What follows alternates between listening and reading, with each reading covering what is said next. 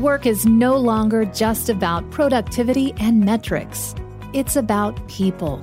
And when we focus on positivity, communication, belonging, and development, the numbers take care of themselves. This is Work Human Radio, where we talk to authors, researchers, and business leaders about the latest trends making work more human around the world. Here's your host, Mike Wood. Welcome back to another edition of Work Human Radio. I am your host, Mike Wood. I hope everybody is having a great week and you are excited for the upcoming Work Human Conference, because I am, because we just announced Viola Davis will be coming. Check out the website, www.workhuman.com, to find all the information about Viola and why she's coming. But hopefully you're as excited as we are to add her to the lineup. But this week we're going to be talking with Tamara Chandler, who is the CEO of People Firm, and she's also an author. She spoke at Work Human a couple years ago in 2017 in Phoenix, and we really wanted to kind of pick her brain about what are the latest trends in performance management, like, fixed versus a growth mindset. Is it possible to nudge people one way or the other? So enjoy our conversation with Tamara Chandler, and hopefully we will see you at Work Human in a couple of months now in Nashville. So first off, just wanted to say welcome back to Work Human Radio, Tamara. Thanks, Sarah. Super excited to be back. So the last time that you and I connected was 2 years ago, actually. Can't believe it's been that long. At Work Human 2017 in Phoenix. And just wanted to catch up on what's new with People Firm. Well, People Firm's continuing to grow and thrive, and growth for us means that we get to welcome more amazing people to our team and to work with some amazing clients. And we're continuing to do work across the board, really helping drive inspired people, delivering inspiring performance. And that's what we're about, and we're loving it and just continuing to do our thing. So your first book was all about performance management. And in the years since that was published, how has the mindset about performance management shifted, if at all? It's a really good question. I don't know if the mindset has shifted, but when the book first came out, that was back when a lot of people were declaring that the world was going to reboot what we use, my term, reboot performance management, that everyone was going to move to a modern approach. And as we've been doing work with clients over the past 3 years, what we're finding is that people are still really slow to move there. And some of that is we've been doing analysis to understand why. And one of them is the concern about being able to understand how to pay without ratings. Another one is not trusting your managers in a process that has less rigor and sort of check-the-box approaches. And sometimes the last piece is leaders not really buying in. So what we're seeing is people are still doing this work and they're still moving and there's still an intent. We've had some people who've done it poorly, so have not really addressed kind of a holistic solution. And unfortunately, some of them have reverted back to old ways. So it's been interesting to kind of watch. Hasn't moved as quickly as people have thought. There's still a lot of work to be done. I would say probably 60 to 70% of the world still needs to modernize their performance management processes. That's a big percentage. I'd say the majority. It is, and it's not at all what we predicted. But it's the data that we're seeing as we're sort of looking what's happening. And people are kind of working around the edges, but there just hasn't been that many who've really taken the big step and completely stepped away from the old processes. I think it's because one reason could be it also requires a lot of work and training and a mindset shift. And I was just reading your new book and you talk a little bit about this, the fixed versus the growth mindset. Right. So can you talk about that a little bit and, if it's possible to nudge people one way or the other? Yeah. So the truth is all of us humans are built of both sort of a fixed and a growth mindset. And just to define that, a fixed mindset says we either see ourselves or we see others in a fixed kind of way. So if I said, Bob's no good at numbers, then I'm seeing Bob as a person who's never going to be any good at numbers. Versus if I say, Bob's not good at numbers yet, it means that I'm opening up that space to let Bob and recognizing that Bob has the potential to improve how he manages numbers. We do that when we deal with other people. We do it with ourselves. So if we have a fixed mindset with ourselves, we may say, someone gives us positive feedback about something that is in conflict with the way we see ourselves, we might reject it. Or if they give us negative feedback, it may lock us more into a fixed set. So we really, in the new book that's coming out, which I probably should have mentioned around People Firm, feedback and other dirty words. We talk about how we really need to continue to move ourselves and challenge ourselves to be in a growth mindset, both for ourselves and for the people that we're working with, that we're really seeing all of us of having the opportunity to grow and thrive. And you're right, Sarah, that has a lot to do with the performance management, because in order to modernize your processes, you really have to have that idea that we're growing and that together we can put processes in place that help each of us grow sort of every day in every little way. And you mentioned your new book, which is about feedback, and it's being published in June. I got a sneak peek, and I really like what I've read so far. And there's one line that stuck with me, and I thought maybe we could talk about that a bit. Positive feedback is always recognition, but recognition is not always positive feedback. So can you explain that a bit? Yeah, I love that you pulled that up, because that was sort of a big aha as we were doing the work in this space. And when we started to dig into feedback, one of the things we decided we needed to do is really redefine feedback in general. That most of us, like if I said to you, Sarah, hey, I have some feedback for you, your mind instantly thinks negative, right? I'm betting. Most people, like their eyes sort of bug out and they're like, oh no, here it comes, right? And we think that it's going to be negative. And so we took a step back and said, well, even though the Webster Dictionary doesn't define it as negative, let's really redefine feedback in a way that we understand it's about growth and advancement and improvement. And so it should be a positive thing, even if sometimes it's a little bit hard to take. It should generally be moving us in a positive direction.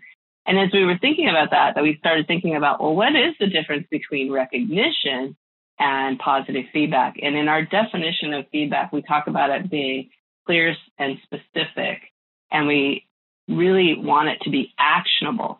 So oftentimes recognition, which is a lovely thing, I hope people do more of it. None of us do enough of it. Recognition, if I said, hey, Sarah, you rock, that's great recognition, and you might have a little warm fuzzy for the day. But it's not feedback, because it doesn't tell you anything. It doesn't tell you, why do I think you rock? What are the things you should do more of, or that you should, spread more of that around because it's so good and I'm recognizing you for it. So if I said, Sarah, you rock because you can edit my documents and make them just sing, then you're like, oh, I'm a good editor. I should probably do more of that, use more of that superpower elsewhere. So that's where we started to get really clear in our heads that recognition is lovely, but positive feedback needs to be clear and specific and actionable. And that's definitely along the lines of how we think about feedback too. Obviously at Global Force, we're all about recognition, but a lot of times we say, feedback is a spectrum, and from positive, maybe more constructive or instructive, and it all helps improve and get better. Right, exactly.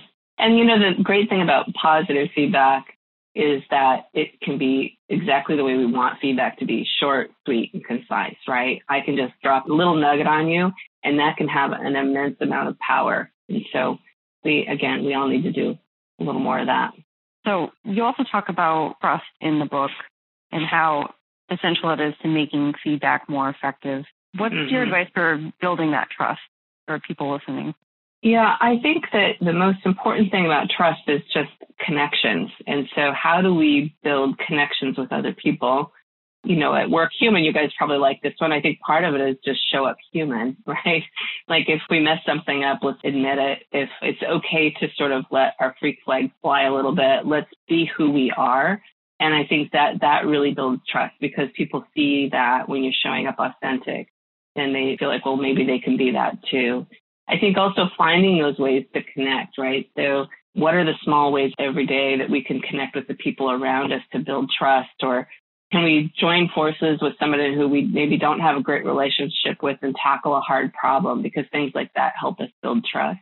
But trust isn't something you can build overnight. It's not, an off-on switch. It's really something we have to build through time. And I think that just connecting with people in that authentic and kind of safe way is probably the number one thing we can do. So building off of that, what is the Gottman 5-to-1? Yeah, so there's a Dr. Gottman, who actually happens to live in my neck of the woods up here in Seattle, is actually a marriage counselor, and he can predict the longevity of marriages with an amazing amount of accuracy. And what his research has shown, yeah, right. Like you don't know if you really want to bump into him in the restaurant, right? But his research has shown is the difference between those marriages that survive and those that don't is the number of positive connections to negative connections. And I'm not talking about specific feedback. I'm just saying a positive connection to a negative connection. And so we really kind of leaned into this for the feedback book because we think it's really important. And so if you could think about it as if you were a manager and you were maybe coaching one of your people, if the only time you show up to really engage with them is to drop something negative on them, there's no trust there and there's not a connection there. And that feedback is going to not really do what you're hoping it's going to do. But if you're working with your team and your people every day and helping them recognize the great things they're doing, again, connecting with them in meaningful ways, when you get to that point where you've got something that's a little more meaty, that maybe is more of an improvement kind of piece of feedback, that connection is strong. And so you have the trust built to be able to accept that and help that person move forward and continue to build your trusted relationship. So we really talked about in this world of feedback, thinking about that 5-to-1. How do you make at least 5 positive connections to one that may be a little bit harder? I like that too, especially thinking about it from a marriage perspective and just relationships in general. Like, it's so important because it's protection. It's something that gets you through the hard times, and it speaks to how important it is to have those positive connections day to day. Yeah, absolutely. Yeah. And, we're, as humans, we thrive on that, right? We talk in the book about fear and why we do fear feedback. And there's a lot of reasons that go back to sort of our caveman days, if you will. We talk about our reptilian brain that still gets in our way. And the thing that we as humans crave, though, we always have craved, is this acceptance that I'm part of something, that you see me and I'm meaningful. And so those positive connections, that's all just reinforcing that. Like, I see you, you're important to me, I trust you. Those connections are what builds the platform for so much. So when we talk about feedback, I think a lot of people envision a manager giving an employee feedback, but what about peer feedback? What makes that different? Well, yeah, peer feedback is, and I write a section in the book about this, is actually my favorite kind of feedback. And in fact, we've written this whole book around the idea that we want to start with an army of seekers, that we want people to go out and seek feedback because that builds trust, that shows humility, that gets people opening and starting to have the conversations. And we lean heavily both in giving and receiving on the idea of peer feedback, because I think that is where those trusted relationships are, right? It's your peers who see you every day at your best and your worst. It's your peers who are able to say, you really shine when you're in this space and you're flapping and struggling when you're in this space. How can I help you move through that, right?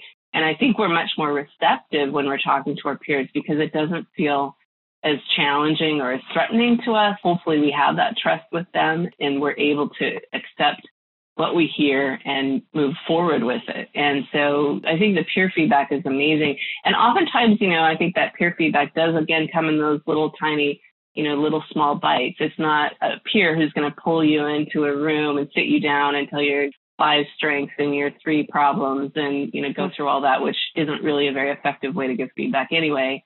It's your peer who might just say something in the moment that really might land with you and help you kind of see yourself in a different way, or maybe open up a door you hadn't thought about before. I think of it kind of like the difference between a parent giving you feedback and a friend. You might be more willing to listen, less defensive. Yeah, I think when we're seeking feedback too, Sarah, exactly, we're more willing to go to a peer or a friend, because again, that's a safe place and we can start to build that muscle of asking and receiving feedback and in that safer zone. Now, I want to talk a little bit about the feedback sandwich, which has another name too, which you talk about in the book. And I know we debated. Sorry. I know I'm guilty of it because it's hard giving feedback. So can you talk about how do you avoid giving the feedback sandwich? Yeah, so we debated names and we went with the more slang name, but for this recording, we'll call it the poo sandwich. And, the poo sandwich is, where we sort of give somebody a little compliment and then we lay the heavy feedback, the constructive, negative, whatever you want to call it, feedback in the middle. And then we sort of sandwich that in with something else to kind of wrap it up. And I think it's super human nature because we really, that wanting to be accepted is as much about extending feedback. We don't want someone to dislike us. We don't want to hurt people. And so our natural tendency is to think, well, if I wrap this puppy up in, some niceness, maybe it will go down a little bit easier. It's like that, sugar will make the medicine go down. But it actually is such a fallacy. And the problem with it is that we tend to create distrust because they're like, what are you telling me? Like, are you telling me something good? Are you telling me something that I need to work on? And are you being authentic with me? It feels like you're just creating these good things to make the bad things feel a little bit better. Like we as humans, we don't take it in very well. And so if we have something that we need to share with somebody, maybe it's something that's a little, the best thing to do is to just say it. But to say it without judgment, right? And to really say, here's what I'm noticing, or here's what I've observed, and share that with the person. And then talk about it, but not bring it with judgment and not clutter it up with to make it go down a little bit easier. I think overall it makes a lot of sense. You take the risk of diluting the good message, when you wrap it. Right. Wrap something. Totally. And when we do that, when we do give somebody positive feedback, then they're not even sure is it really positive feedback, right? They're sort of puts them on edge, like, okay, then what's coming next? Like, is that, we kind of become Pavlov's dog, right? That positive feedback always going to come before something bad. And so we just need to really, we talk about one bite, whether it's positive or whether it's something that's more around improvement or growth.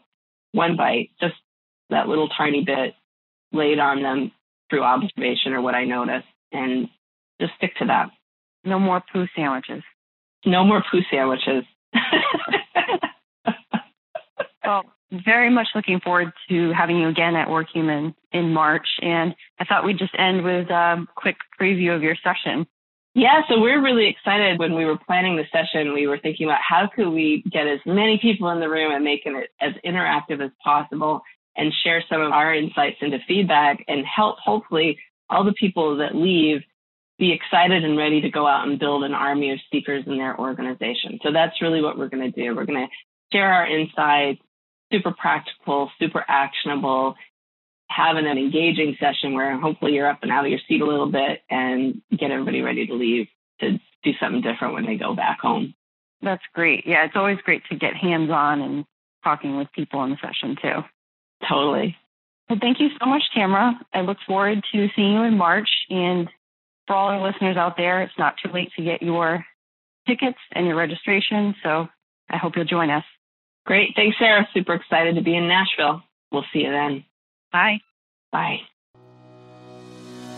If you want to see business leaders, culture keepers, and industry experts come together to share the latest research and ideas for making work more human, you need to be at WorkHuman March 18th through the 21st in Nashville. Visit WorkHuman.com to see the full lineup of speakers and reserve your spot in the #1 conference of 2019.